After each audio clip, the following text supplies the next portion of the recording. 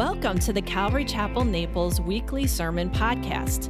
We hope you'll be blessed by this week's message from Pastor Aaron Lapp.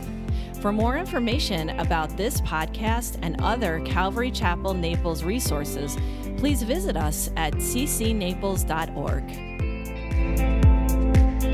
Heavenly Father, I just really am so thankful for this time this morning. A time and a place that we could come and gather, each one of us here waiting to hear from you. Lord, with our Bibles open, with our hearts prepared, Lord. I pray, Lord, that you would use this time right now and use me in this place to speak the words that you have already prepared for us to hear, Lord. I thank you, Jesus. Lord, let us be challenged this morning. Let us be changed as we go out of here. Lord, let us be convicted if need be this morning. We might come to you in confession and be cleansed. I thank you for that, Lord. In your name we pray. Amen. Well, last week we looked at how Jesus connected his crucifixion to the time of Passover where they were right then, which they were just about to celebrate. You know, the time of Passover had been a feast of remembrance and celebration for the Jews since the time of Exodus, since the time they left. From that year forward, they had celebrated Passover every single year. Or they would take in a lamb for 4 days and examine it to make sure that it was without fault, and then they would sacrifice the blood of that lamb, and then they would paint that blood on their doorposts in remembrance of how when the Israelites who came out of Egypt did that, the angel of death passed over their house and spared them from death, and they remembered that every single year. But this year that we are reading about, Jesus connected his death to Passover, and by connecting his sacrificial death to the Passover, Jesus emphasizes his earlier statement that all of this, he says, all of this, and all of this is God's plan, had been prepared from the foundation of the world.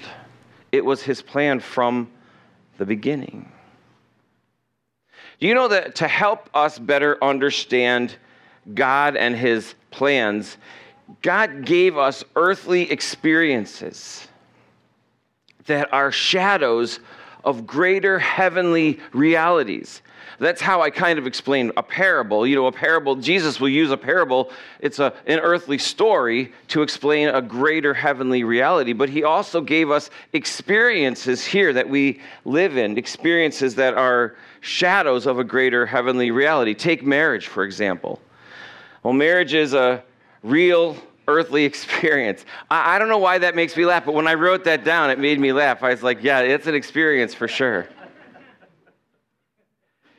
Marriage is a real earthly experience, and it is just a shadow of a greater heavenly reality. That is a believer's relationship to Jesus, our bridegroom. We've looked at that even as we looked at how the marriage would work and how Jesus is going to return and take us to the marriage supper of the Lamb. Marriage, as we understand it, is a shadow of every believer's relationship with Jesus Christ. As we are the bride, he is the bridegroom. Passover also, while it was a real earthly experience, ultimately it was a shadow of Jesus and his sacrificial death, whose blood saves us from death. We looked at that last week in detail. Now, we also looked at Mary's worship of Jesus as she anoints his head with oil and wipes his feet with her hair, unconcerned with what anyone thought or how much it cost her. All week I asked myself if I do the same. Or do I balance my worship between the opinion of others and what it's going to cost me? Then, as I was preparing, getting all the details ready for today, the Lord reminded me of a passage in 1 Chronicles 21. It's recorded that David, while he was king, went to Joab and said, I want you to go out and I want you to number all the people. contrary to what God wanted. He didn't want that, but David was like, no, I want to know. And Joab was like, no, why do you want to do this? And he says, just do it. And so Joab went out and he numbered all of the people, and he came back and told David what the number was. And it says that God became angry with David. And so he came and ultimately brought a plague against the people because David was in rebellion against God by numbering the people. Well, David then goes to God and he asks for forgiveness. He says, Lord, I'm the one who sinned, and why take it out on the people? Lord, please forgive me of sinning against you. So God tells David, I want you to go to the threshing floor of a man named Ornan, and I want you to there build an altar and offer a sacrifice and worship to me. So David sets out to go to the threshing floor of Ornan, and as he's on his way, Ornan looks out and sees David coming, and so he goes out and he meets him. And David says to Ornan, please, let me buy your threshing floor, so that I can build an altar and offer a sacrifice to God. And this is what Ornan replies. He says, take it to yourself and let my lord the king do what is good in his eyes. Look, I also give you the oxen for burnt offerings, the threshing implements for wood, and the wheat for the grain. I give it all. Ornan says to David, when David says, I'm coming to worship the Lord on your threshing floor, let me buy it from you. Ornan says, you know what? Just take it all. Take the threshing floor, take the oxen, take the wood, take the wheat, take it all in order to worship God. What Ornan was saying is, I don't care what anyone thinks, and I don't care what it costs me to worship. And David's reply actually is even more impactful to me. He says, I will not take what is yours for the Lord, nor offer burnt offerings with that which costs me nothing. David says, I will not worship the Lord without it costing me something. So again, I go back and I ask myself, am I balancing my worship of Jesus Christ based on what others might think and what it's going to cost me to do it? Or like Ornan, am I saying, take it all? It's his anyway. Take it all. You know, what is it that we're holding back? Your possessions. They're not yours. They're gone in an instant. Do you know, I came to a really quick realization of how quickly you can lose possessions when I came out to my car this morning and someone had broken into and gone through all three of my cars in my own driveway. You know what they got? Nothing. There's nothing of value in my cars. In fact, what they did was they pulled out all the trash from the glove compartment and stuff that I was like, oh, I should have thrown that out. So they did me a favor.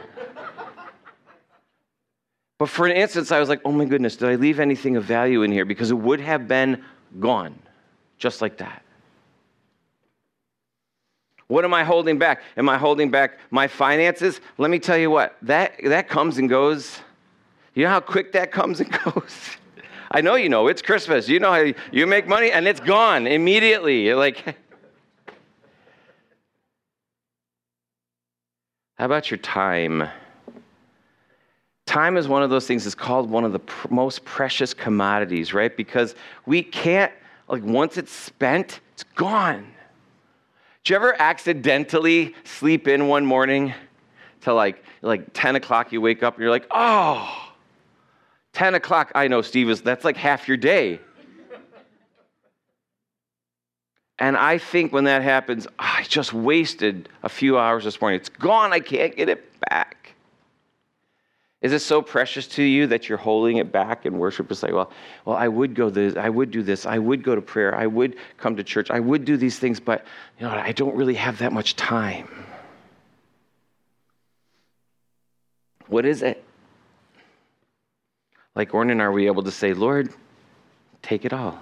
I give all. Finally, last week we read that Jesus sent two of his top guys to just go and set the table. Again, I was challenged to consider if I'm willing to do the small things that the Lord is asking me to do, or am I holding out for a management position?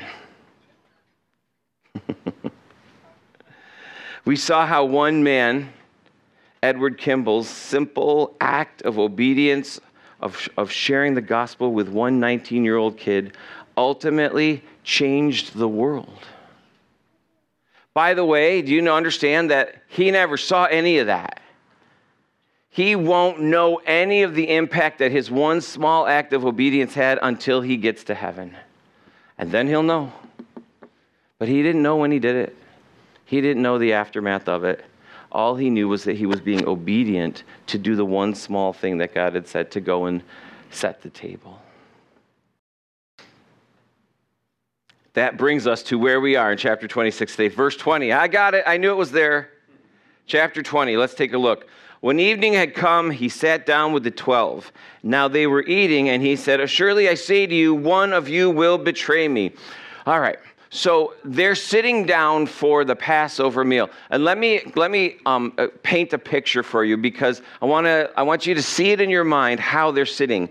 How many of you have seen like the Last Supper picture where it's like Jesus and everyone's like, and they're all like down this table like they're being filmed, right? And actually, they would have been sitting at a table. It's called a triclinium. Okay, it's kind of like a U shape like this, right? So they'd be sitting on these kind of beds that is a U shape like this with a table in the middle. And they don't sit like we would sit. They actually lounge like this, where they'd be leaning on their left elbow, lounging like this, like one after the other. And they use their right hand to eat with. So they're, imagine like this, right? So when it says, when John says he was the one that the apostle that Jesus loved was leaning back against his breast, that's because that's how they were all kind of lounging like this, sitting like this, okay? So they're sitting around this table, and they're all eating, and they've got their hand going, and they're going at the bread, and they're going in what's called the sop. I like how the old King James calls it the sop. It's really just a bowl of dip that they would put the bread in, and actually it was kind of an appetizer to the Last Supper. See, and so they're all sitting there, and they're all chattering, and it's kind of a festive feast, and they're talking, and then Jesus drops this bomb. Like they're all chattering away, and Jesus says, "Oh, by the way, surely I say one of you will betray me." And it's like you ever see in like a movie or TV show where they're all, and then there's like a record scratch, like squeak, and it's quiet. Because Jesus has just said to them in the midst of this, one of you is going to betray me. Imagine how the mood changes in that moment. The chatter stops. They're all looking at Jesus. And at that moment when he says that, they all obviously look at Judas, right? Because he's the most obvious one. When he says, one of you is betray me, and they're all like, Judas. No, that's not what happens. In fact, look at what happens in verse 22. It says, "And they were exceedingly sorrowful, and each of them began to say to him, 'Lord, is it I?'"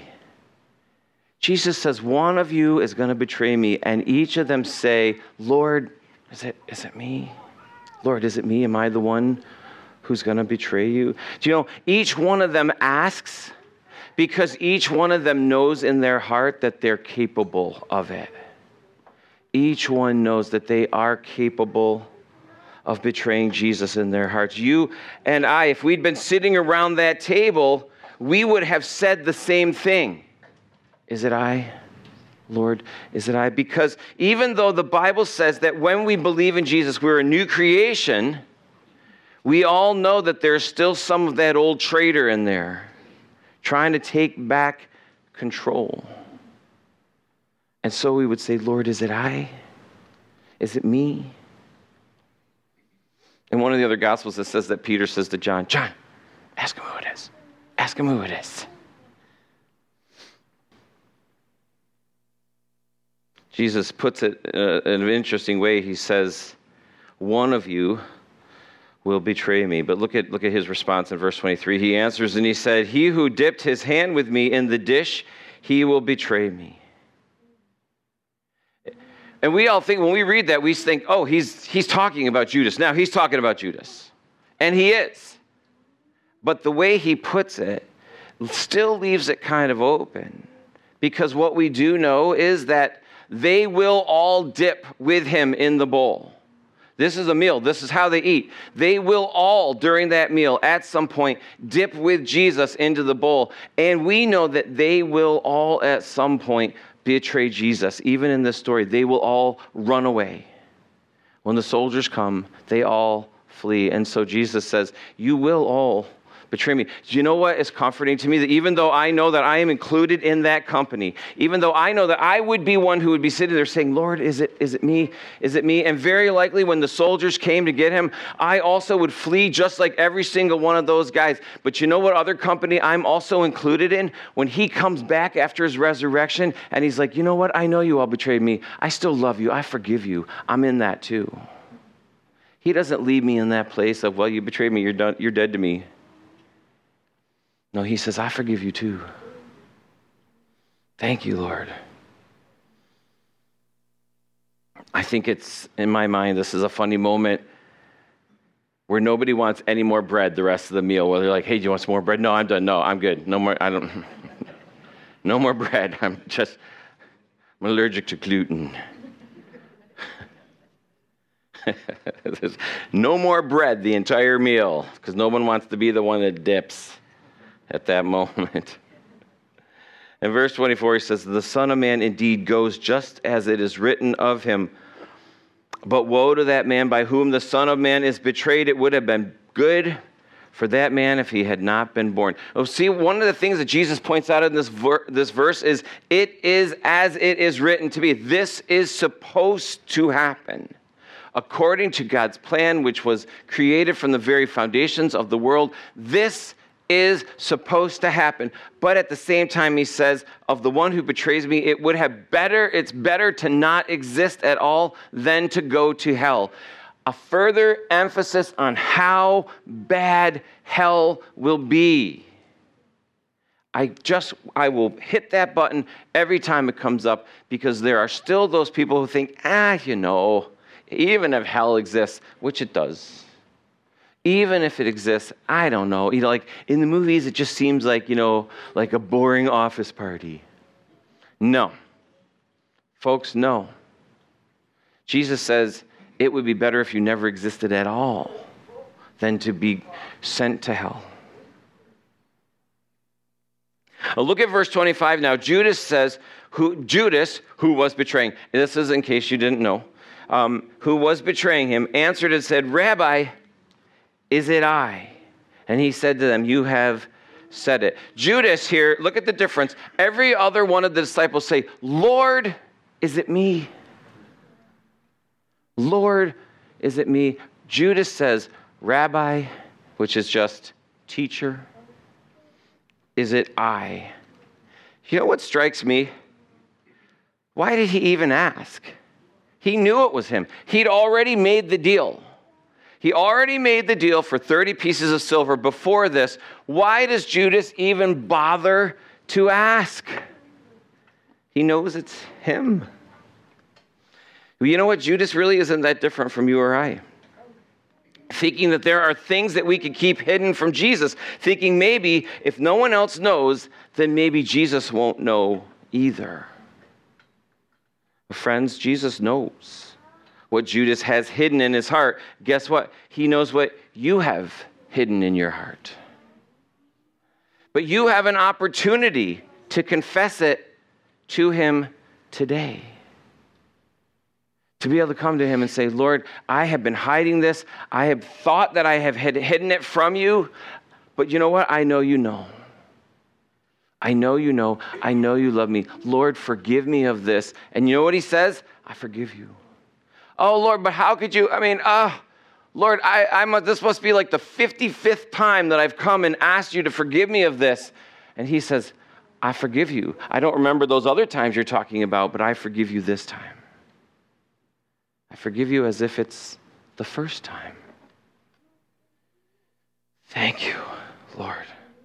Thank you for forgiveness. At this point, Judas takes off. If you read the other Gospels, you can see that at some point during the meal, Jesus dips in, and either Judas dips in at the same time or Jesus dips in and gives him the bread as a sign of saying, yes, it's you. But imagine Jesus says this, the chatter picks back up again. They start talking, and Jesus dips and Judas dips at the same time. And imagine Judas sees Jesus' hand in there, and he just looks up to realize he knows. He knows it's me. Now what happens is that Jesus says, go and do what you're going to do. And it says that Judas got up and he left, and he goes out to tell the chief priests where they're going to be able to find Jesus. That's what's just happened.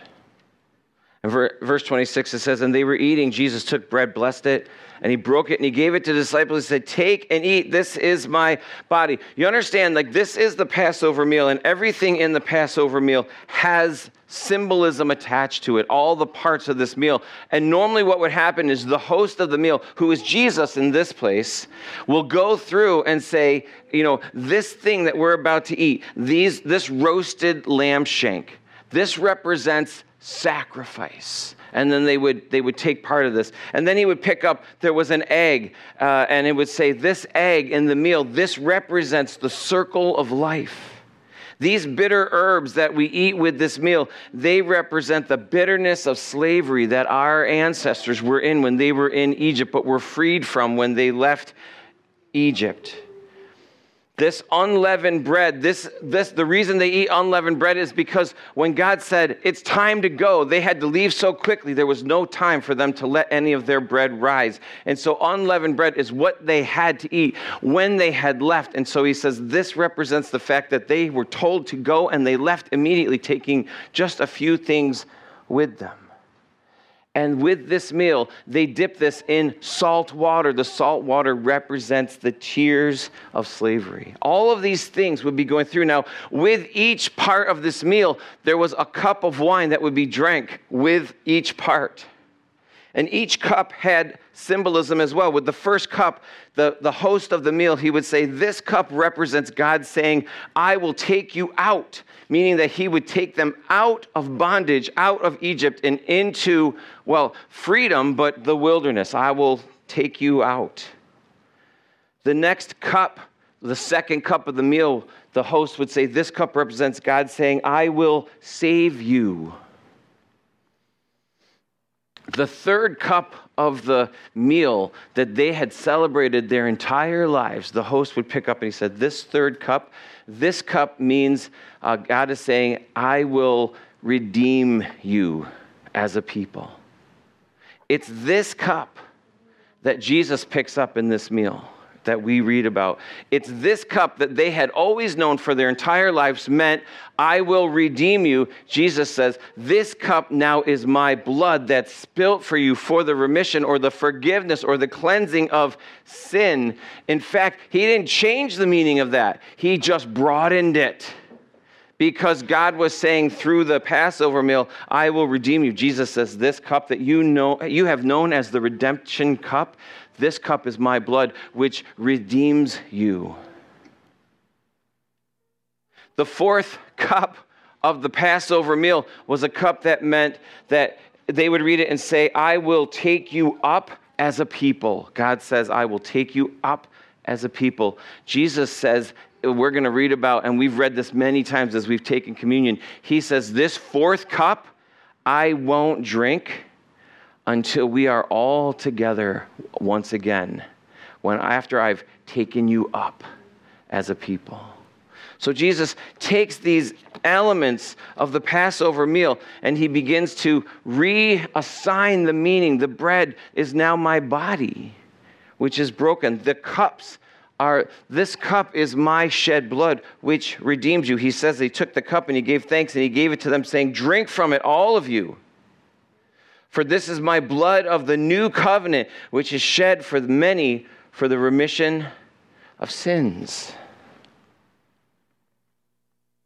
It says a new covenant. He made a new covenant. You know, a covenant was a promise between two people, usually a greater and a lesser in that relationship. And only the greater in that relationship was able to legally break that covenant. But the covenant that God made with the people was, I will be your God if you will be my people. If you obey my commandments, then these blessings will be upon you. And so there was a little bit of a reliance between mankind having to keep up their end of that covenant, and they couldn't do it.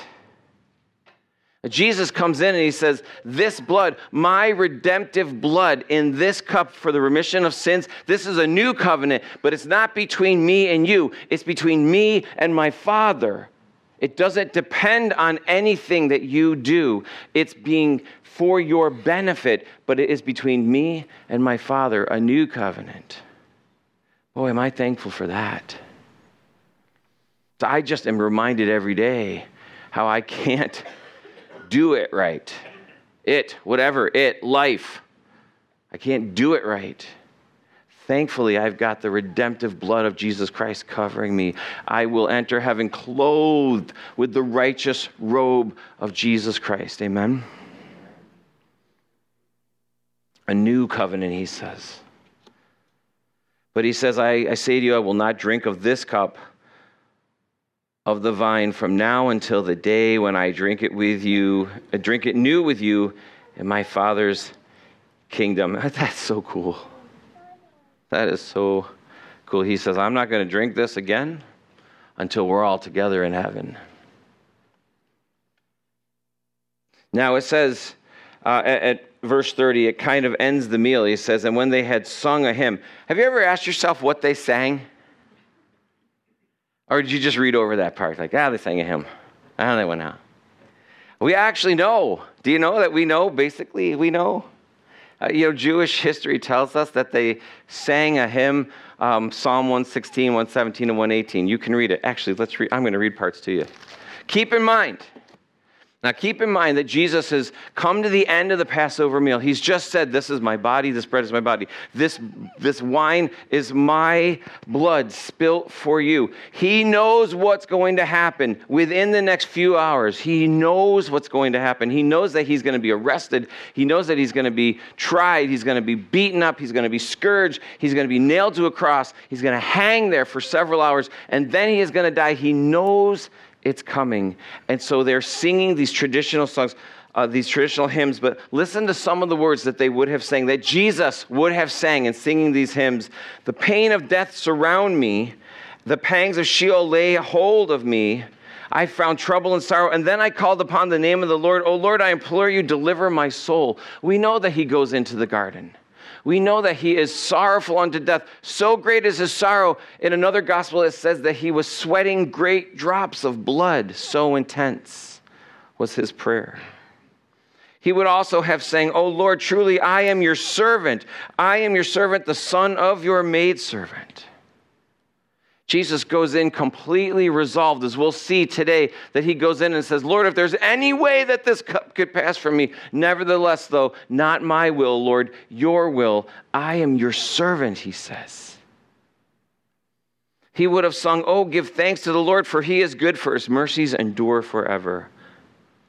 Let Israel now say his mercy endures forever. Let the house of Aaron now say his mercy endures forever.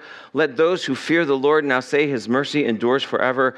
I called on the Lord in distress. The Lord answered me and set me in a broad place. The Lord is on my side. I will not fear. Finally, I think he would have wholeheartedly saying, this is the day that the Lord has made. We will rejoice and be glad in it. Can you imagine he's off to the garden where he's going to be pressed and ultimately killed? And he's singing, this is the day that the Lord has made. I will rejoice and be glad in it. The disciples have no idea the meaning of these songs that they're singing as they're singing along with Jesus. But Jesus knows every single word by heart. They're his. It says that they went out to the Mount of Olives. You understand that as they left the city of Jerusalem, they would have crossed over the Kidron Brook. And do you understand that the Kidron Brook was essentially the drain for the temple? So as they're there sacrificing the lambs for the Passover, the blood is running out of the temple into the Kidron Brook and down the Kidron Brook. And remember last week how many lambs I said they were slaughtering? Most likely 260,000 lambs to service all of the people. How much blood is that running down the Kidron Brook? And what is Jesus doing? He's stepping over a river of blood that he knows represents what he is about to do. He knows this blood will soon be my blood. He goes into the Garden of Gethsemane, which is an interesting word. It means oil press. There are a lot of oil. Did I say oil press? Olive press. A lot of olives on the Mount of Olives. I guess that's why they call it that. It's interesting because in order to get the good stuff, the olive oil out, you press in oil.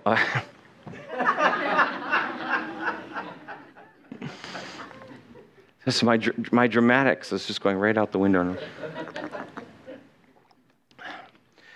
You have to press the olive to get the good stuff. Jesus is about to go into this garden, and he is going to be pressed. And when that happens, the good stuff comes out. The oil, the prayers, the sacrifice. He's going into the oil press. And Jesus said to them, all of you will be made to stumble because of me this night. For it is written, I will strike the shepherd, and the sheep of the flock will be scattered. But after I have been raised, I will go before you to Galilee. And Peter answered and said to him, even if all are made to stumble because of you, I will never be made to stumble. Not me, Lord. Not me. I'm Peter. I'm the rock. Remember? You called me the rock. Again, Peter didn't hear verse 32, did he? You know where it says, once I've been raised, I will go before you in Galilee. And Peter's like, no, not me. I only heard the part that's about me. And I'm not going to do it. Even if these other guys, everybody else, even if all are made to stumble because of you, I will never stumble. Jesus said, assuredly, I say to you this night before the rooster crows, you will deny me 3 times. And Peter said, even if I have to die with you, I will not deny you. And so said all the disciples. Peter says, Lord, even if I have to die, I'm never going to betray you. And, in our own hearts, we chuckle a little bit because we know the story. A little girl causes Peter to stumble. Even if I have to die, I will not deny you. Peter is reacting 100% based on what he's feeling in that moment. And his feelings they're completely off base. Jesus says, you will deny me. He says, even if I have to die, I'm not going to die. And all the other guys are like, yeah, me too. Me, same, what Peter said. Even if we have to die. Then Jesus came to a place called Gethsemane. He said to the disciples, sit here while I go and pray over there. And he took with him Peter and the 2 sons of Zebedee, that's James and John, and began to be sorrowful and deeply distressed. And he said to them, my soul is exceedingly sorrowful, even to death. Stay here and watch with me. Jesus says that my soul is sorrowful. Why was his soul sorrowful? He knew the ending. If Jesus knew, if anybody knew, Jesus knew the ending. He knew that there was a reason why he was going through this. It was for the sake of the souls of all humanity. But still he was sorrowful even unto death. What was he so sorrowful for? What I think Hebrews 12:2 gives us some idea, because it says that he endured the cross, despising the shame. And I think that you understand that Jesus had lived a perfectly sinless life his entire time on earth. Never sinned ever even one time, but was about to go to the cross and take on all sin of all people for all time. So to go from zero sin to all sin, despising the shame, he went to the cross. I think he is sorrowful over the idea that he was going to have to endure sin, all of the sin. I don't actually think that he was that worried about the pain of the crucifixion or the scourging. I don't think that he was that concerned with it. I think what he was concerned with was the shame of taking on sin when he had not known no sin. Imagine he had spent all time to this point with the Father in heaven, and now being loaded up with all of the sin of all of humanity for all time in that moment, and having that time of what I believe was separation from the Father, because the Father can't be in the presence of sin, which means Jesus, who had taken on all sin, would no longer be in the presence of his Father, and how that must have made him agonize, even for that short period of time. It says that Jesus went a little further and he fell on his face and he prayed, saying, "Oh, my Father, if it is possible, let this cup pass from me. Nevertheless, not as I will, but as you will." Isn't that interesting that Jesus goes and he prays and he says, "Father, if there is any other way that this could happen, let it be so." Do you understand the implications? Jesus says, if there is any other way for mankind to be forgiven of their sins other than for me to die on the cross, let it be. And God said, there is no other way. Do you understand? There is no other way. Do you think that if there was any other way, that God would have said, okay, let's do it in a way where you don't have to suffer and die? Let's do it that way. If there were any other way, do you think that he was like, nope, sorry, you made your bed, now sleep in it? No, he's a compassionate God and a Father who says, you know what, I know, but this is the only way. Should be offensive to you when someone says, always lead to God. Because what they've just said is that Jesus Christ went to the cross and suffered a horrendous death for no reason. For no reason.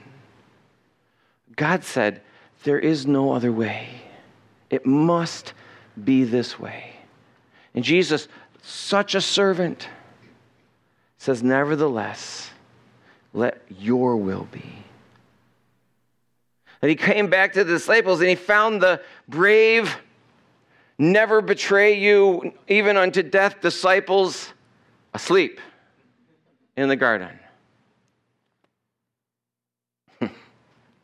And you know, when you read through the Gospels, and you can read all four of them because they all talk about this, you get the impression that Jesus was like, you guys are asleep? 1 hour. I asked you to be awake 1 hour. You can't be awake 1 hour. And they're like, oh, sorry, Jesus. Woo.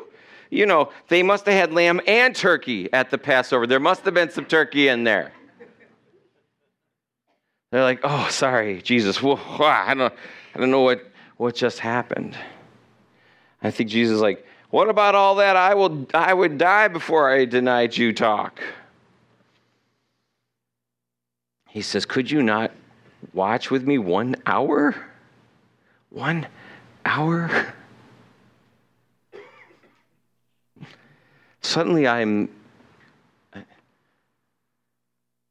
God is reminding me of this literally as I'm speaking, where he says, has there ever been a time when you're like, that's it, I'm going to sit here and I'm going to read my Bible. I'm going to read it, and the whole chapter.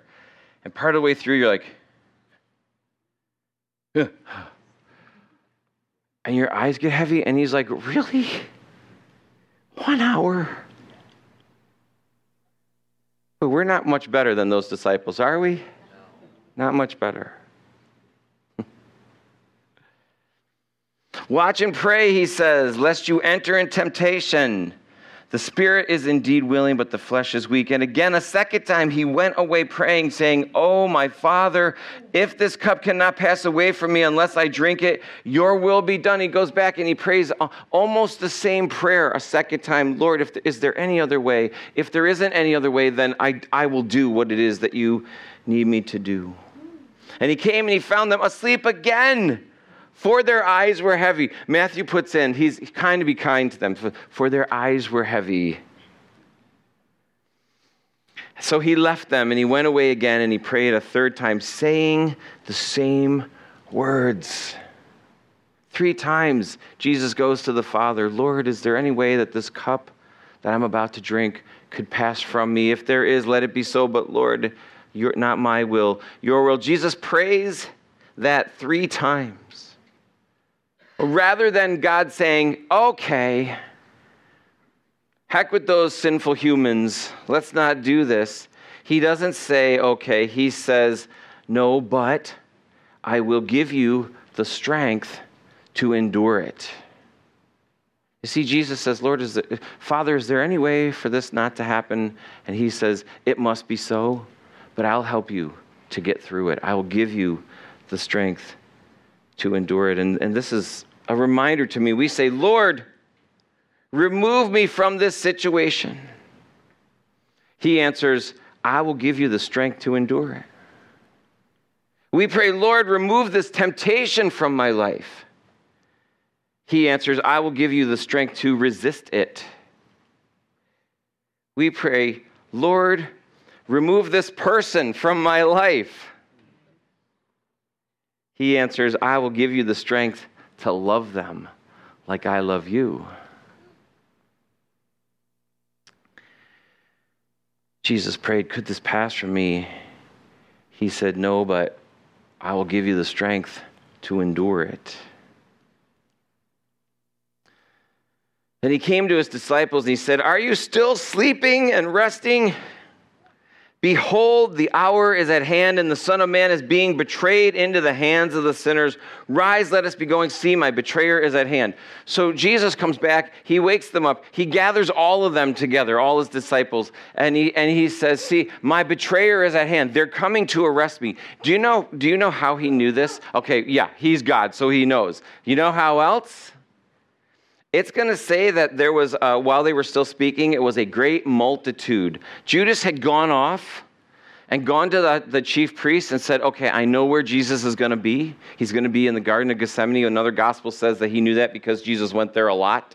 He says, that's where you're going to be able to get him. And so it was said that he went to the chief priests and they gave him a big group of soldiers. In fact, the word is cohort. Cohort. You know how many men are in a cohort? 600. 600 men in a cohort. They gave him a detachment of troops of 600 men, along with any of the temple guards and the high priest, and at least one high priest servant that we're going to see, to come and arrest Jesus. And they come with spears and clubs, and they're coming into the garden. And so they're making a huge racket as they're coming, I'm sure, to get Jesus. And he says, here they come. See, my betrayer is at hand. And it says that while he was still speaking, behold, Judas, one of the 12, with a great multitude, with swords and clubs, came from the chief priests and the elders of the people. Now his betrayer had given them a sign saying, whomever I kiss, he is the one, seize him. You know, that you have to understand, you've got like this whole group of people coming to arrest Jesus. They don't even know who he is. They don't recognize him. What if Judas like, he's the one wearing a robe with long hair and a beard. That was everybody.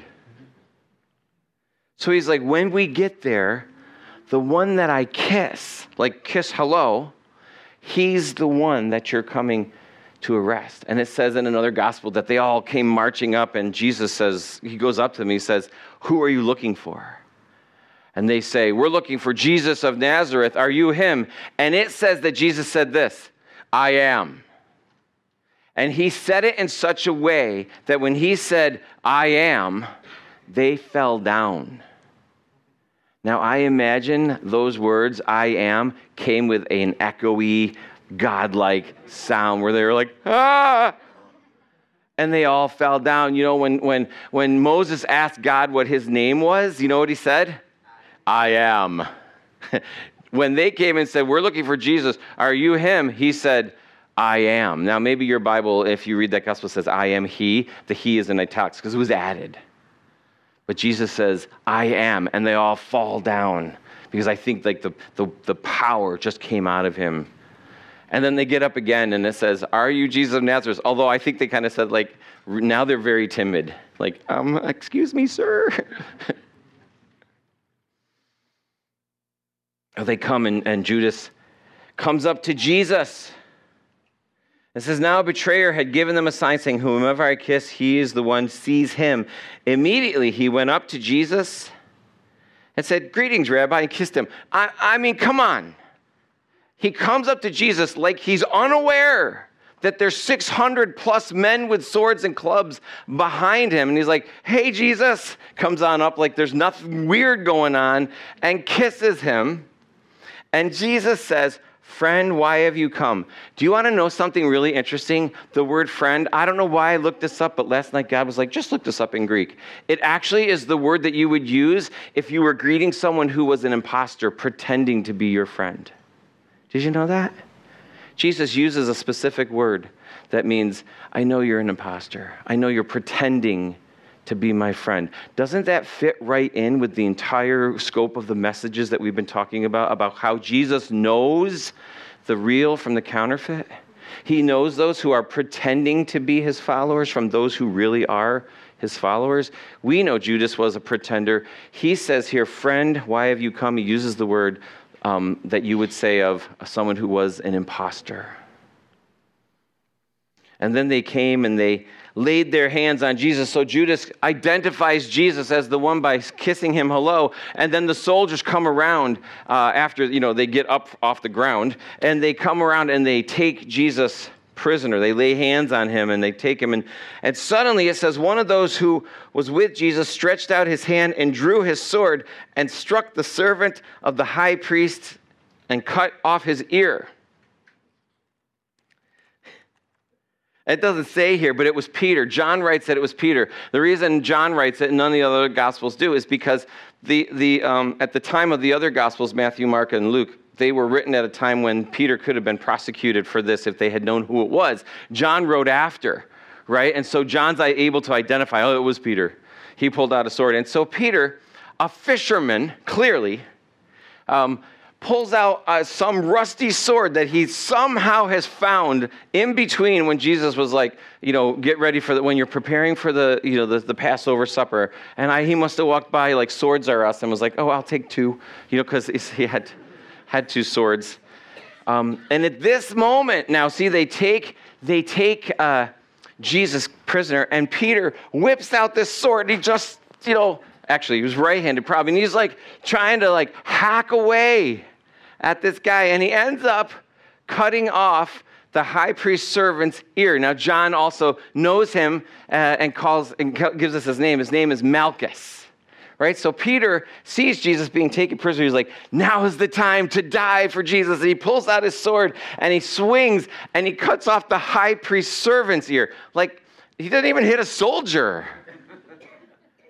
I mean, was the high priest's servant the one taking Jesus, or was it like the soldiers? And was he just like the nearest guy?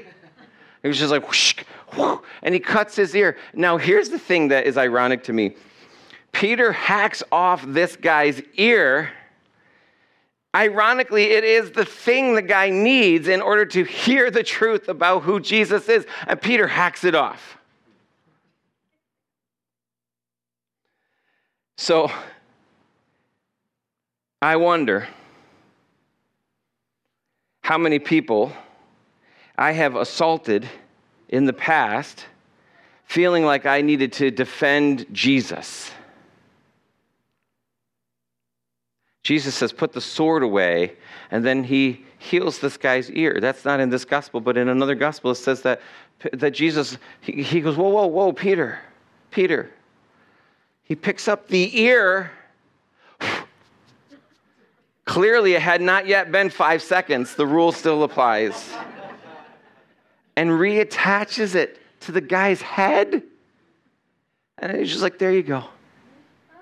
And I think, man, in my past, how in my zeal have I hacked away at people trying to defend Jesus, and really all I've done is cut off their ears. They're not going to hear the truth anymore. They're not going to hear the love of Christ.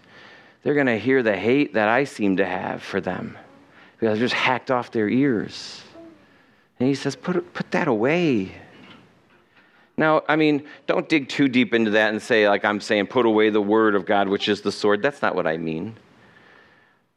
That's not what Peter was doing. He was hacking away in his own way of trying to defend Jesus, and so doing damage. And Jesus says, whoa, Peter, put away the sword. All who take the sword will perish by the sword. Or do you think that I cannot now pray to my Father and he will provide me with more than 12 legions of angels? Jesus says, Peter, I don't need you to defend me. I could pray and ask my Father to send me 12 legions of angels. Do you know how many angels 12 legions is? 72,000 angels. That's how many. A legion is 6,000. He says, I could pray and ask my Father to send 12 legions of angels if I wanted this to stop. I don't need you and your sword, Peter. Do you know how much damage 72,000 angels could do if that's what God wanted to do? Let's look into the Bible for the answer, shall we?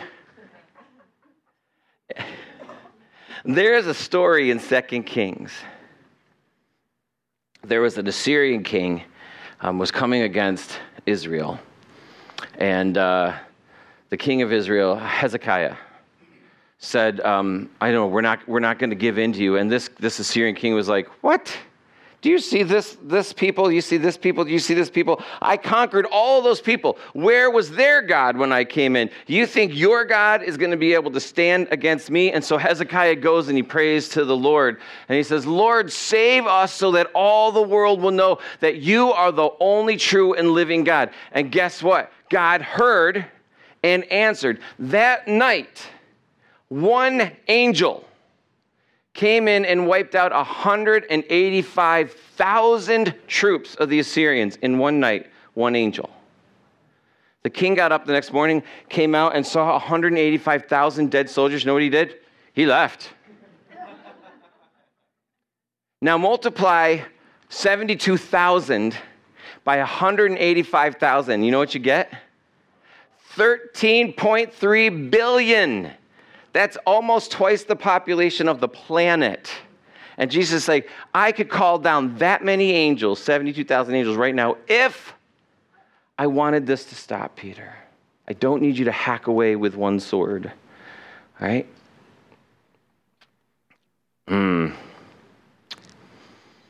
How then could the scriptures be fulfilled? And there it is, that it must happen thus. He says, you know what? I could stop this.